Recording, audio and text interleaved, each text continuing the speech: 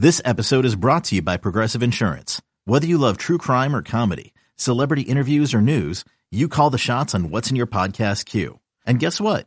Now you can call them on your auto insurance too with the Name Your Price tool from Progressive. It works just the way it sounds. You tell Progressive how much you want to pay for car insurance, and they'll show you coverage options that fit your budget. Get your quote today at Progressive.com to join the over 28 million drivers who trust Progressive. Progressive Casualty Insurance Company and Affiliates. Price and coverage match limited by state law. You could spend the weekend doing the same old whatever, or you could conquer the weekend in the all-new Hyundai Santa Fe. Visit HyundaiUSA.com for more details. Hyundai, there's joy in every journey. This is the Skate Podcast on WEEI.com. Bobby Orr behind the net to Sanderson. Orr! Bobby Orr!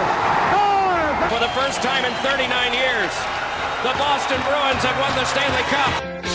Talking Bruins and NHL. Sure, old-time hockey, like Eddie Shore. Yeah. With writer and producer Brian DeFelice. Brian DeFelice is an emerging talent. Bridget Prue. Yeah, he's a little bit on the hot seat. Burn him! And WEEI.com Bruins writer Scott McLaughlin.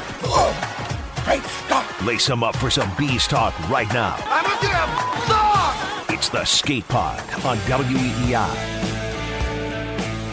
Welcome into episode 151 of the Skate Podcast. I'm Brian DeFelice, joined by Scott McLaughlin, though Bridget. This episode, Scott, the Bruins suffered their first loss in regulation on home ice to the Seattle Kraken 3-0, but they bounced right back like they've done all year. They don't lose consecutive games, and Saturday night at the Garden, they beat the Leafs 4-3 in a very competitive, very intense hockey game. Yeah, just an awesome game.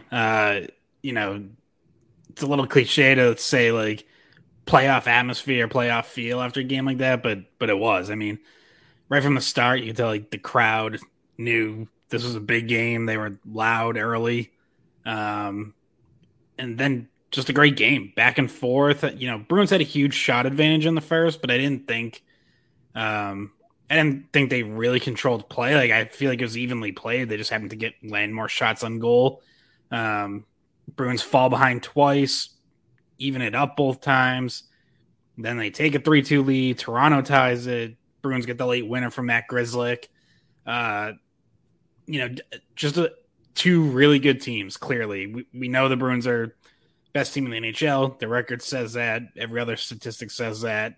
Just the way they play says that. But, we've talked about it before, and, I know like when you bring this up, maybe to people who don't follow every team around the league, they kind of scoff at it, but I've felt for a little while, and Saturday night confirmed it for me that right now I think the Leafs are the Bruins' biggest competition in the Eastern Conference. Just a really complete team, and they certainly were right there with the Bruins. We know that they beat them earlier this season in Toronto 2-1. Of course, unfortunately for the Bruins, they had some other things on their mind that night. It came one day after the controversial Mitchell Miller signing. But yeah, I mean, you saw some of the Leafs high in talent. They've been a better defensive team this year. I think for the Bruins, super encouraging to be able to break through and score 4 goals against that team. Matt Murray did make some really good saves in net, but Bruins found a way, kept plugging away. So, yeah, just a great game and a great win for the Bruins. Yeah, and obviously to start the game, about 3 minutes in, Nick Foligno drops the gloves with Wayne Simmons, and just two guys who kind of get it. I think two guys who really respect each other, and they understood both teams, what this meant to them, and it was a good measuring stick game. Obviously for the Bruins, you've been running away with the league this year, right? So it's tough to say anybody's a measuring stick game, or a measuring tape game, but that's absolutely what this game was for the Bruins. I mean, like you said, Toronto's right behind them because of COVID and other circumstances. You haven't seen them a whole lot in the last the last couple of seasons. You know what's crazy? I didn't notice this until yesterday. The Bruins haven't beat the Leafs since before the COVID shutdown. Right. Part of that is just how infrequently they've played. It was only the 5th time they've played since then, but still. Yeah, exactly. And if you ask Leafs fans, that's been a feather in their cap for a couple of seasons. Like if you read fans talking to fans online or whatever, or even certain analysts up in Toronto, the feather in the cap is, Boston's really good, but we got that one regulation win against them this year, and they haven't beaten us we've beaten them 4 consecutive times. It's like, take it easy, guys.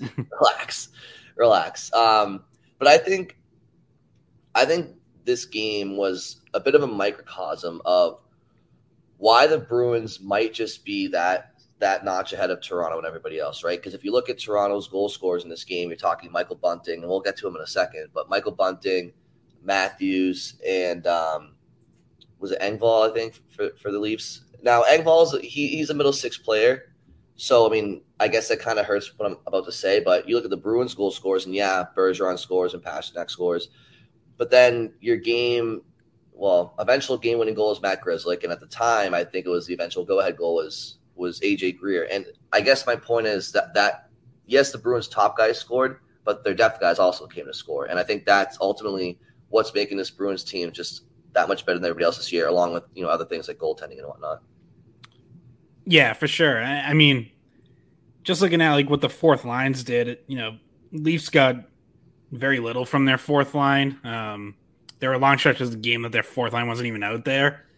And the Bruins get a goal from Greer, as you mentioned, the fight from Foligno, and just good play from that line. I think shot attempts when they were on the ice were 6-1 in the Bruins' favor, and they just brought energy all game. Nosek on the Greer goal, Nosek makes a great play on the rush, kind of shake 2 defenders that he actually gets to collide into each other, which opens up space, and then Foligno with the pass over to Greer. Like, that is what the Bruins' fourth line was doing earlier this season and has done, I would say, relatively consistently, but maybe some quieter stretches at times.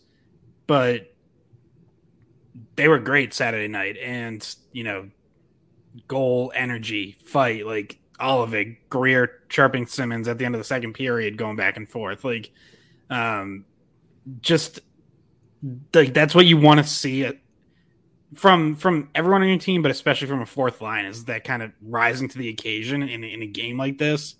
And they did. So, like, just right there is, a big difference. And the Leafs third line, which was, I think, Kerfoot, Kampf, Engvall,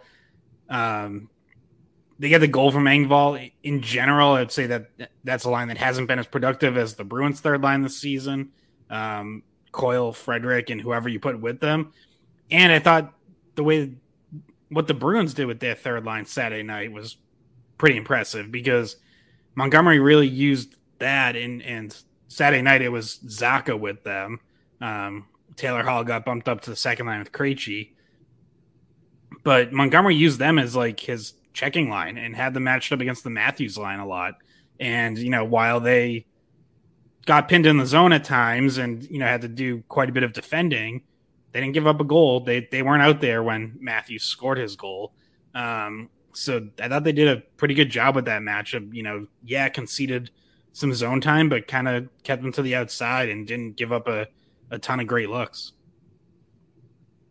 Yeah, it's an embarrassment of riches for the Bruins, and obviously last night it was Greer, it was Grzelcyk, it was Pasternak and Bergeron. But okay, so what? So then it's like the next game, and maybe those guys don't score, but okay, you still have Marchand and Hall and Coyle and other guys that can fill the back of the net, Krejci. So it's just it's impressive what the Bruins were able to do because of their depth, and last night was no different. I want to ask you about a player on Toronto in particular, but if you're Toronto fans, what's your takeaway from this game? Because the Bruins have been, I don't know if big brother is the right term, because, I mean, Toronto's been very good, and it's been a few years since they faced off in the playoffs, but Boston's definitely been their kryptonite, right? And, well, I guess any playoff caliber team has been in the first round, but I was going to say Tampa as well. Yeah, I mean, anybody they played since 2004. But all joking aside, like if you're a fan of the Leafs and you're looking at this Toronto team, how they've played Boston twice this year. Granted, that first game was a little strange. We talked about that. You mentioned that. But Does Toronto's makeup seem a little bit different to you than it has in past years? Now, these two teams, the way it's shaping up now, they want to meet in the first round anyway, and depending on how things fall, they want to meet till later. But somebody like Michael Bunting, for example, Bruins fans might not be too familiar with him because they've only played him, I think, once or twice before, maybe 3 times. But he's a bit of a rat. And over the course of a 7-game series, you haven't played a Toronto team because Kadri always got suspended, who kind of had that rat for 7 games. And I feel like Michael Bunting is that kind of guy. Now, his skill level is not even close to that of like a Marchand, but just is the tone of their team different than it has been in years past? If you're a Leafs fan, could you take that from this game? And do you feel like this Leafs team has better fortunes ahead for them this year in the first round, Scott? I think they definitely could. Now, they can be better than years past and still lose to Tampa in the first round if Tampa, Tampa's having a good season, and I feel like they haven't even like fully gotten it together yet. So that can still be a scary team for both Toronto and Boston. But yeah, I do think this Leafs team's a little different. I think they're definitely better defensively. I think when you look at additions, veterans like Giordano and Brody in recent years, and Brody didn't even play Saturday night. The development of young guys like Liljegren and Rasmus Sandin, like it's a bigger, more mobile, better defensive core than what they've had. Certainly if you go back like 3 or 4 years, but even in the last year or two, like Liljegren and Sandin especially, those guys developing into, legitimate NHL defensemen who can handle 18 to 20 minutes a game has been huge for them. To your other point, I think they're not overly physical in terms of they're not running around throwing a bunch of huge hits, but I think they can play a grittier style than they have in the past, where it was a lot more kind of wide open and just trying to generate off the rush. Like now I feel like they can do it in different ways. They can cycle, they can score gritty goals, probably more than they have in the past. So yeah, I think if I were a Toronto fan, I'd probably be cautiously optimistic. I know actual Toronto fans are just crazy though, so it's really hard for me to get into that headspace and try to figure out what they're thinking. I know right now they're probably all bitching about Linus Ullmark throwing a stick, even though Bergeron actually knocked it out of Ullmark's hand, and the stick went flying in a direction that wouldn't even have made sense if he was trying to stop the shot. He would have thrown it towards the player taking the shot, not into the corner of the rink.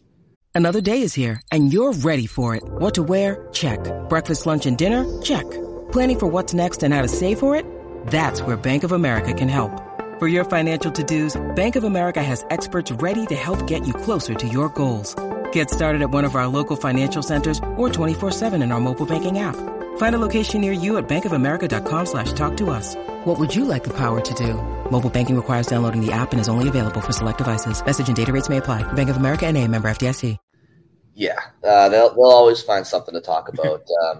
But I mean, if I'm them, I'm actually kind of encouraged from that game. I think last night was one of those rare games where both teams, only one team got the 2 points, but both teams kind of, won. I feel like, because I think if you're Toronto, you're kind of like, well, we fought with them, we scored with them, and clearly a big game for the Bruins. Like they want to play Toronto. They didn't like how they played against Seattle, and it took more or less a last-minute goal from an unsuspecting player to beat Toronto. So if you're the Leafs, you're kind of like, well, we can play with these guys, and whatever. It took a late goal. But if you're the Bruins, obviously you get the 2 points. You, as I said, you avoid any sort of slump. They haven't lost back-to-back all year, as stated earlier.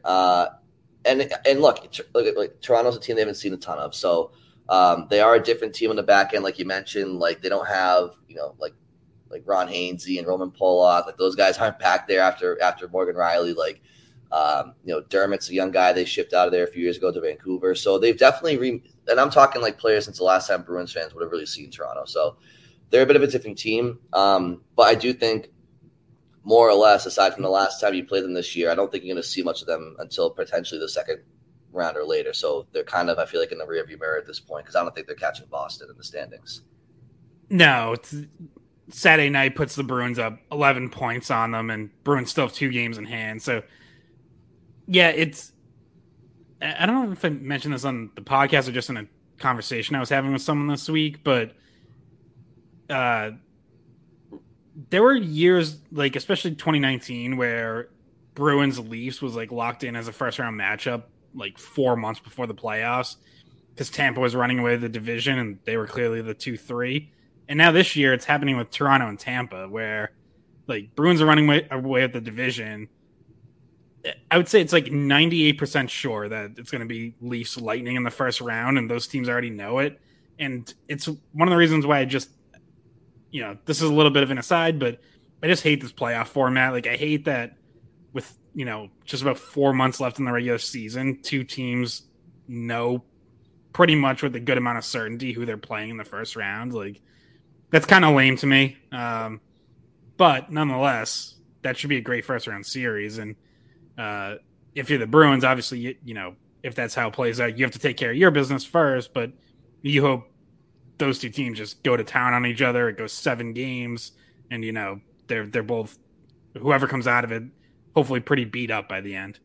Yeah. And this was the case for those 2 teams last year, right? Just flip Boston for Florida because Florida ran away with the division last year and Tampa and Toronto knew they were going to be the 2 and 3 matchup. I mean, Boston wasn't too far behind them, but again, like you said, you know who you're facing, and it's just like, well, at least the 2-3 matchup. And yeah, I like, if nothing else, the 1-8 format adds excitement for fans because I remember back when it was the 1-8 format, like you'd be watching the Bruins in the standings, right? And usually they were in the Eastern Conference.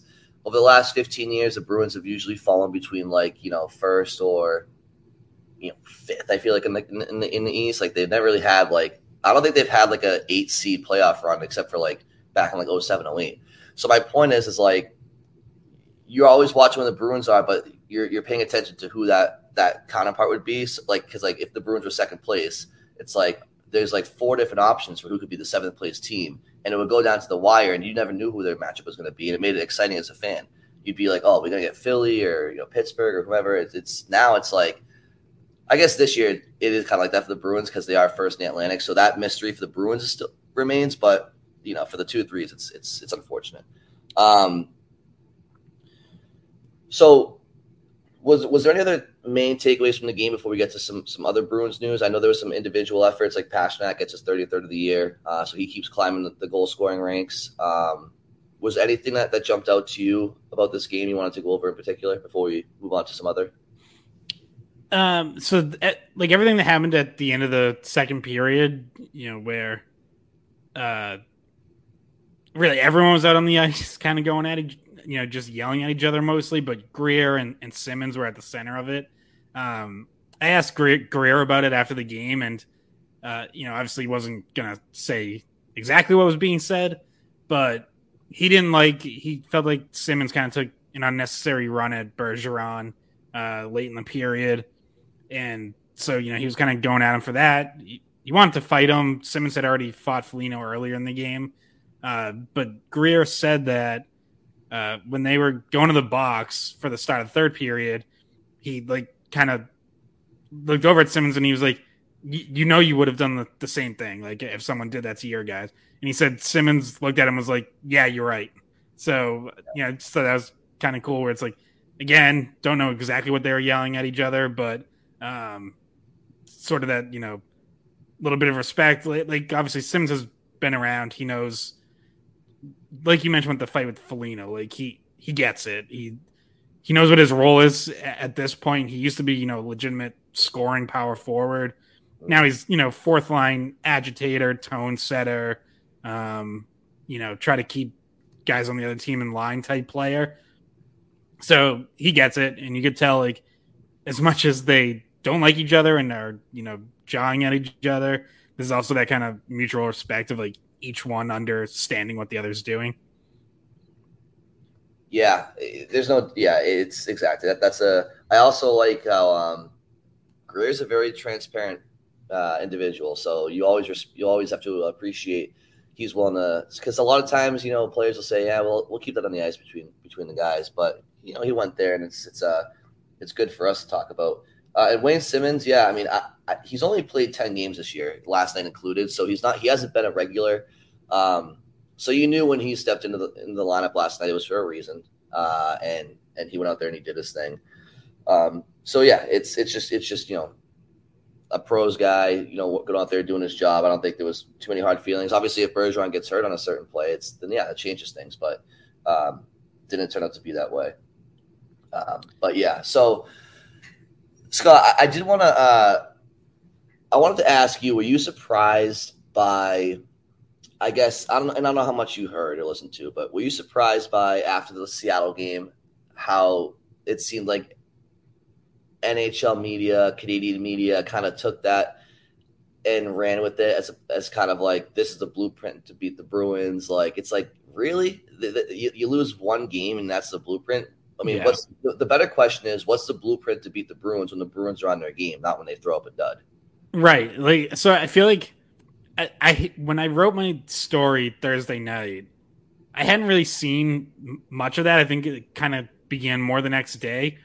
But it was almost like I somehow anticipated it coming, because I ended my story with basically asking the question, did the Kraken provide a blueprint? And my conclusion was, well, sure. If you catch the Bruins on an off night, if you're one of the 2 or 3 teams that is even remotely as deep as them, and if you get a great goaltending performance, okay, there's your blueprint. But yeah, to your point, step 1 in that blueprint was catch the Bruins on an off night. So, good luck with that. They haven't had many of them this year. But yeah, that is kind of silly.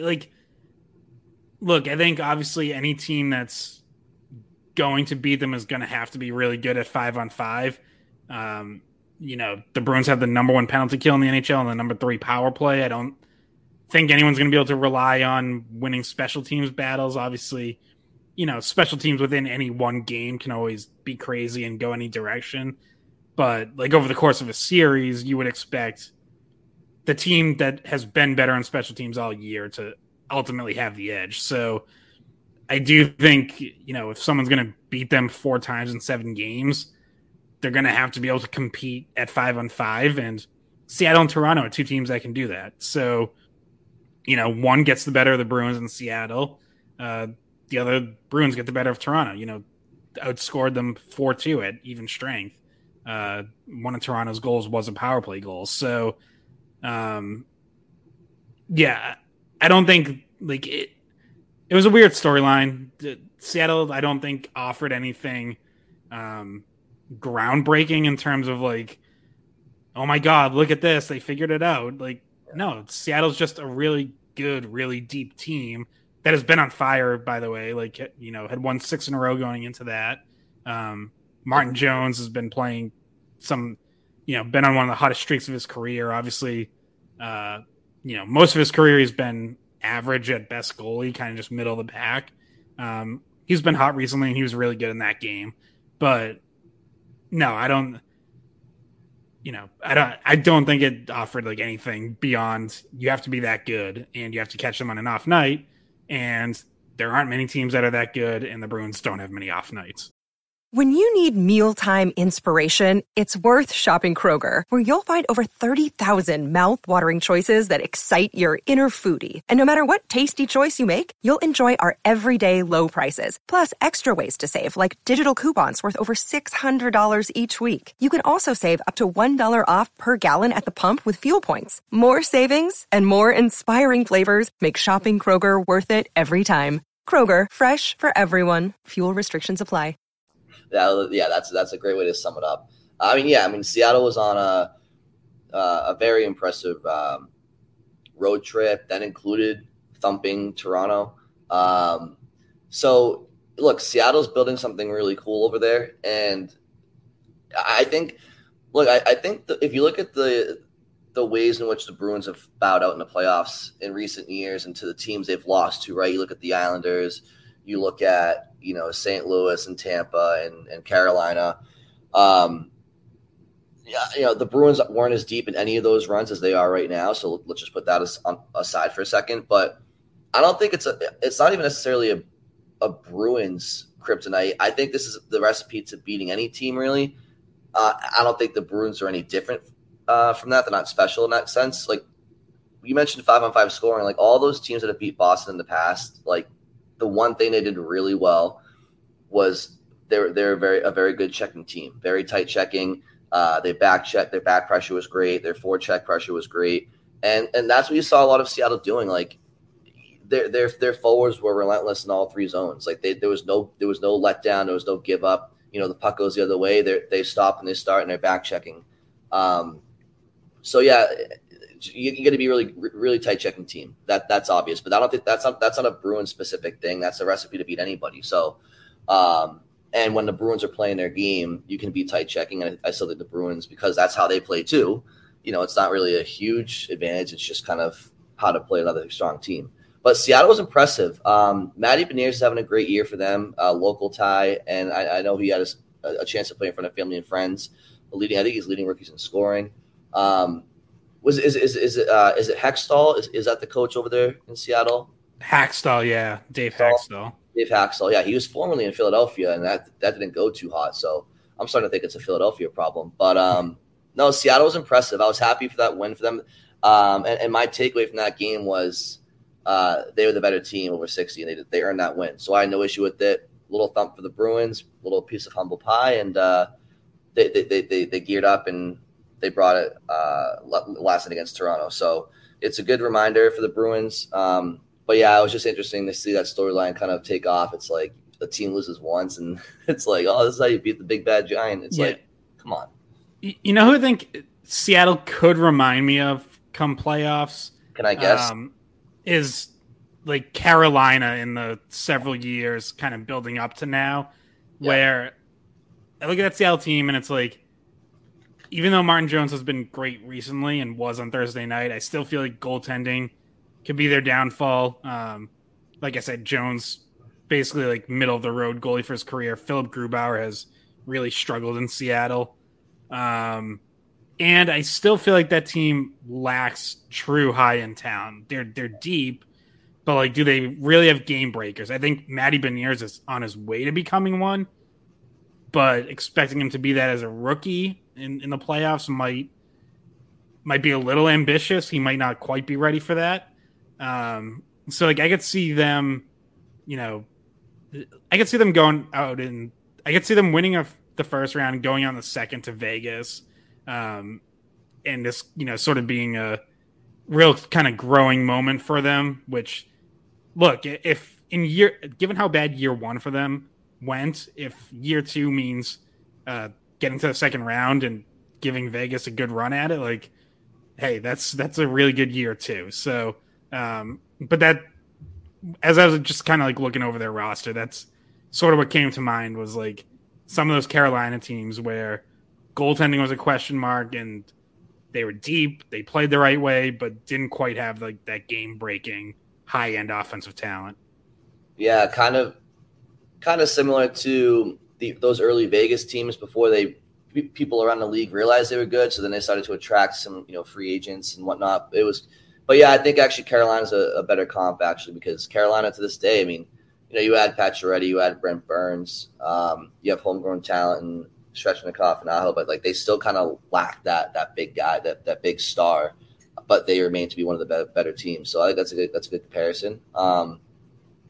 Yeah, so we'll see how it plays out. I think Seattle's it's just if you're a fan of like the Oilers and the Flames, and it's like you're sitting there and you did not have missing the playoffs because of Seattle on your bingo card, and you have. I mean, whatever. We're not Oilers fans, but it's just kind of like they did come out of nowhere again, because last year they sucked, right? Like last year they were exactly the epitome of a expansion team. They had a couple injuries to some heartbeat players. Like I think Yanni Gourde was out for a while last year, and I think Tanev missed time. And like those guys, they're not going to make any All-Star games, but they work their asses off and they set the tempo for that team. So, yeah, good for Seattle. I was gonna say, like, it's crazy if you're Connor McDavid, it's like your career is the NHL keeps adding these expansion teams to your division, and within 2 years they're better than what your team's able to build. It's just like, what the fuck? What the hell's going on here? That is so true. I didn't even think about that. Yeah, man. I mean, don't get me wrong. Edmonton's they're a storied franchise. And obviously went on a good run last year, but yeah, we're still flawed even as they did that. He went on a good run last year. That team sucked outside of him and Draisaitl, and they still do. I mean, I'm adamant. Like, look, if you take away any team's top 2 players, like, okay, yeah, it's easy to say like they're probably not like obviously very good, right? But if you were to take away whatever, pick 2 players from Boston: Bergeron, McAvoy, Pastrnak, Marchand, whatever. Okay, well, Marchand and McAvoy out to start the season, and that's exactly my point, right? So yeah, so look at the Bruins earlier this year, right? They still were 15-1. Now, obviously, that was remarkable, but like if you take away Draisaitl and McDavid from Edmonton, I like they're a lottery team. They suck. They might not win 10 games in an 82-game season. It's like, though, God forbid one of those guys gets an injury, right? Which would be awful for the game because we want to see them play. But, like, my God, I mean, how many years have they had to surround those guys with some actual pieces? And, yeah, here and there they add somebody, but it's like they have the same core there. Like, they've won 3 cups. It's like I'm talking about, like, around them, right? Like, Nugent Hopkins, they'd never considered moving for somebody or whatever. I don't know. We'll see it. We'll see if those guys stick around when their deals are done. I think they're locked in for a while though. So, one player the Bruins did lock up, Scott, which was, I think it was right after the game, right? Or was it mid-game? Yeah, they sent out the press release while we were talking to Jim Montgomery after the game. So strange timing on that one. Yeah, drop it in the whatever. But so the Bruins they extended Zacha for what, 4 years at 4.5? Is that what it was? 4.75 per year. Okay. So what are your thoughts on that? I think it's a good deal. I think it makes a lot of sense. Obviously, I think he's been everything they hoped they were getting when they acquired him for Eric Holla. And eventually they agreed. He was obviously a restricted free agent at the time. They agreed to a 1-year deal, which was it was basically like all right, let's get him in, see how he fits. He can prove himself. I think they've continued to talk the whole time. I think there's always been interest from both sides in getting something longer term done. And now it does. And I think from both sides, like, Zacha's comfortable here. He, was already working out here in the summer, knew a bunch of the Bruins from those workouts, and has been a good fit on this team. From the Bruins' perspective, they now have seen up close how he plays and how he plays with this team. Not just looking at him in New Jersey and how he did there with, a young team that really, not until this year, like, really played the right way. But he's been good. He leads the team in 5-on-5 assists. He's third in 5-on-5 points on the team. You would like to see some more goal scoring. He has just 5 so far. Seems just very snake-bitten. Obviously missed a pretty much entirely empty net off a rebound chance Saturday night. Hit the outside of the post. But I do think that'll come. I do think he has a good shot. I think he's, like I said, been a bit snake-bitten, and I feel like maybe that's in his head a little bit. But I think that's going to come. His shooting percentage is way below his career average this season, so you would expect that to even off at some point. And if you start to add just some goals, just a few more than what he has now, to the all-around game that he plays, which I think he's a very smart player. I asked Bergeron about him and about the extension Saturday night, and and that's the part of his game that Bergeron highlighted, was all his details, all his two-way play, the way he's always in the right spot, both offensively and defensively. Obviously, all things that we know Bergeron appreciates and takes a lot of pride in himself. So I think he sees some of that in Zacha, and I'm not sitting here saying Zacha is going to be the next Bergeron. I don't think he is, but he plays that way. And that's obviously the way that the Bruins want to play. And if you're looking down the line at, how he potentially factors into their future center plans, they definitely require that from their centers. Absolutely. And, 25 points in 42 games, you consider the fact that, like you said, he's been snake bitten and he hasn't been in, I guess, a consistent top 6 role. It's been kind of, here and there throughout the year. You would imagine that point total could be a little bit more, right? If certain things fell different ways. And I actually like the deal a lot. I think he's a really, really good player, really sound, smart player, good to have on a team that, what is he, 20, he's 25 or 26. So, it's interesting that they do it now as opposed to waiting until the off season, right, when his contract were to expire. But part of me wonders if this is Don Sweeney trying to paint a more clear narrative for somebody like David Pastrnak, who they're still trying to work out a contract with. And it's like, we talked about this in the past, but if you're Pastrnak, you're kind of like, I don't know what people are thinking. You're talking about Zacha's contract, but it took Brian 2 seconds to switch it to Pastrnak. But where I'm going with this is like it's more of a team wide outlook. So if you're Pastrnak earlier in the year, you're like your concern is, well, where the Bruins going to be at center when a couple of key guys go, right? We talked about that at length. And the answer was like, we have no idea. But now you signed Zacha, you've extended it for 4 years. And if Krejci were to retire tomorrow, like you could put Zacha in his spot, and he's stepped in for Krejci this year when Krejci's been out in his spot, and that line hasn't missed a beat. And that's not to take anything away from Krejci, but Zacha is like you mentioned, he's a much more equipped player than someone like Eric Haula, just because of the way he plays and his youth and size. So, okay, looking further ahead, like Zacha could absolutely be a number 2 center on a competing playoff team. I have no doubts about that in my mind. Now, if they were to go out at the deadline and add, and I'm not going to get too much into it because there's going to be plenty of time to talk about the trade deadline, but I'll just keep it at this. Bo Horvat's name has been mentioned, right? Like the Bruins might be interested in board. This is nothing confirmed. This is like fan speculation. Like, would you be interested in somebody like Bo Horvat and extending him? How you get him, that's a podcast for a later date. But like, if you were to get somebody like Bo Horvat, he's 27 years old, and you could extend him.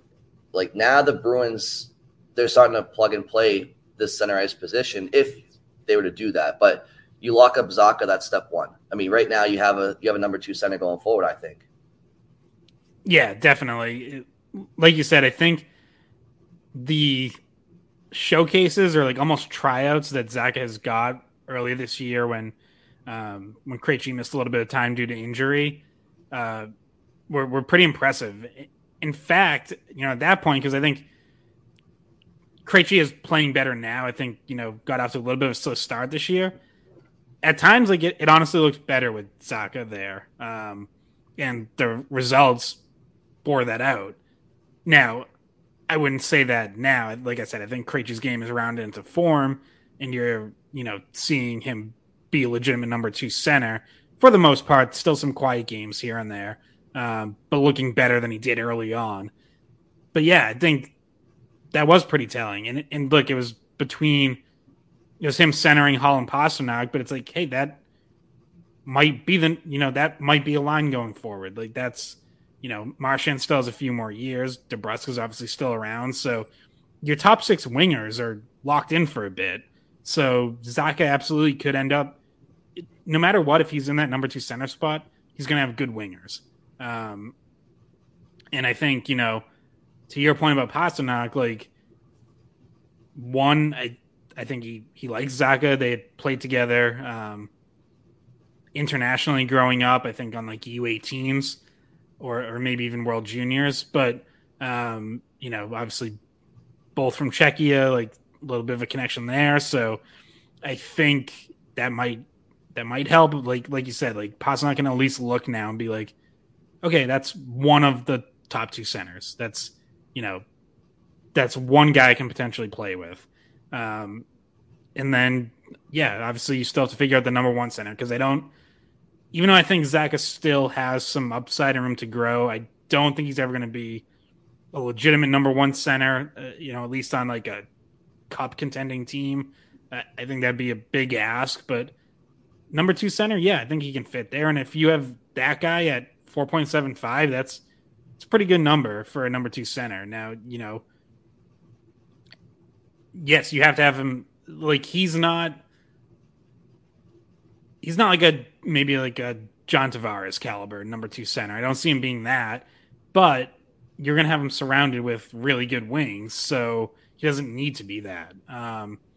So I think that's crucial, and that, like you said, I just think it helps paint a clearer picture going forward. And I mentioned this last podcast, but like, there's no guarantee that one of Bergeron and Krejci isn't back next year. Like it's not locked in that they're both retiring. In particular, you look at the level that Bergeron's playing at. It's obviously he definitely could continue to do it. It's just whether or not he wants to. So, even if it's one of them retires, and I'd say, just gut feeling is Krejci would probably be the more likely one to retire, but you would feel really good about that team if you went into next season with a top six of however you want to line it up: Marchand, Bergeron, DeBrusk, Hall, Zacha, Pasternak. Yeah, and that's if they don't somehow land some sort of fish at the deadline that they actually find a way to extend, right? More than a rental. But yeah, I mean, absolutely. I mean, obviously the possibility is there that Bergeron comes back, and short of winning a Stanley Cup, I mean, like you said, I kind of think he would, but you never know. And Krejci, yeah, I couldn't agree more. I feel the same way. I think regardless, this could be it for Krejci. And I think that's why they did this. One of the reasons why they did this. So it's a good signing. Why put off till tomorrow what you can do today? And, the Bruins, the front office has some decisions to make this offseason. There's a lot of guys I feel like that their deals are coming to an end, whether they're RFAs or UFAs. Obviously, we've talked about the main one in Pasternak, but there's other guys too that help fill out this roster that they have to decide on. So if they can do that, along the way here and there, makes their life a little bit more easy come summertime. But for now, Zacha is in Boston to stay for 4 years. Scott, we are 40 minutes in. Was there anything you wanted to discuss league-wide, Bruins-related? They have a quick turnaround tomorrow, Martin Luther King Jr. Day, and it's the 1 o'clock matinee against the Flyers. John Tortorella actually has the Flyers playing pretty well right now. And then beyond that, they play the Islanders and the Rangers, I believe, out in New York. So the week keeps going on for the Bruins here. Yeah, and by the way, Monday will be David Krejci's 1,000th career game. So, milestone day. I believe he will be the 7th Bruin in team history to play 1,000 games with the team. So, pretty elite company there, and obviously a pretty special accomplishment for him. I liked Marchand's comment. Didn't he make some jokes last night? Do something like, I feel like, didn't he do that 5 years ago or something? Or what? Yeah, I think he said 10 years ago. Yeah, the oldest guy to ever hit 1,000 games. He said. Yeah, that reminded me of at the Winter Classic when they were wearing throwback Red Sox uniforms. Foligno made a comment. He was like, "I told Bergie and Kretsch these are the uniforms that the Red Sox wore when they started in Boston." Yeah, these guys. Yeah, Krejci also made fun of Bergeron too when they debuted the Winter Classic jersey itself like a month or two ago, and he was like, "Oh, that's Bergie's first jersey when he debuted." So these guys are they're obviously, it just shows how close they are. I mean, they're making fun of each other like brothers do. Did you see the behind the B clip of Krejci's goal in Anaheim last week? Belly. Yeah, so he scored. So it's like the pass from Pasternak down low, and Krejci just kind of quick snapshot finish, top shelf. Really nice finish, and he gets back to the bench, and Montgomery said something along the lines of like, "I didn't know you had that shot, or you could do that or whatever." And Krejci goes, "I can do anything." Yeah. And then Chris Kelly's like, yeah, except smile. Yeah. I mean, which is great coming from Chris Kelly, who also never smiles. Yeah, exactly. But look, I mean, that's another thing too, like how close this team is. I mean, you forget, it's like, yeah, the locker room, the players themselves are incredibly close. But when you're talking about a team whose assistant coach won a Stanley Cup with players that are still on the bench, like just the entire unit between the coaching staff and the players is very cohesive. And, obviously Chris Kelly was there last year too, but it's always a mind F to me. Like to see Chris Kelly on the bench, because like I have very vivid memories, like it was yesterday, of like him scoring against Montreal and like being a really good third line player on a team where Marchand and Bergeron were above him in the depth chart. I always find that interesting. Like when you have, it's not often, right? But you have a player who is a third line player is now coaching like the first line players that were there when he was like, it's just kind of a funny dynamic. But also like I saw a video of the Winter Classic, and I saw like a video of like Tuukka Rask and Adam McQuaid going up to the spectator area, and they were dressed to the nines like they were going to work. And it's just like, I don't know what Tuukka's necessarily doing. I don't know if he's helping with Bob Essenza or anything behind the scenes, or if he's just chilling. But Adam McQuaid obviously works for the Bruins. I think he's in player development. So, this when people talk about the Bruins culture, it's just like, yeah, it's on the ice, but you have winning guys all around the team, which is very imperative, and you kind of see it night in, night out. So, and obviously Jim Montgomery is he's been a welcome addition. He's pretty funny too. I know we've joked a lot about him in the past with the Dragons and the numbers, but he's a funny guy. So I'm glad to see him doing well. It's a great story for him to turn his career around too. So yeah.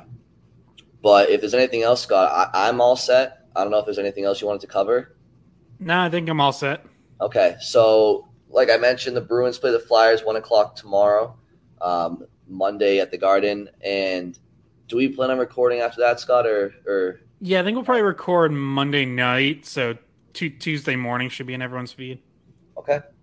And then we'll talk about the Islanders and Rangers game. Those are going to be two tough games too. So a lot of Bruins action this week, and we'll be here to talk about it. So thank you guys for listening, and we'll talk soon.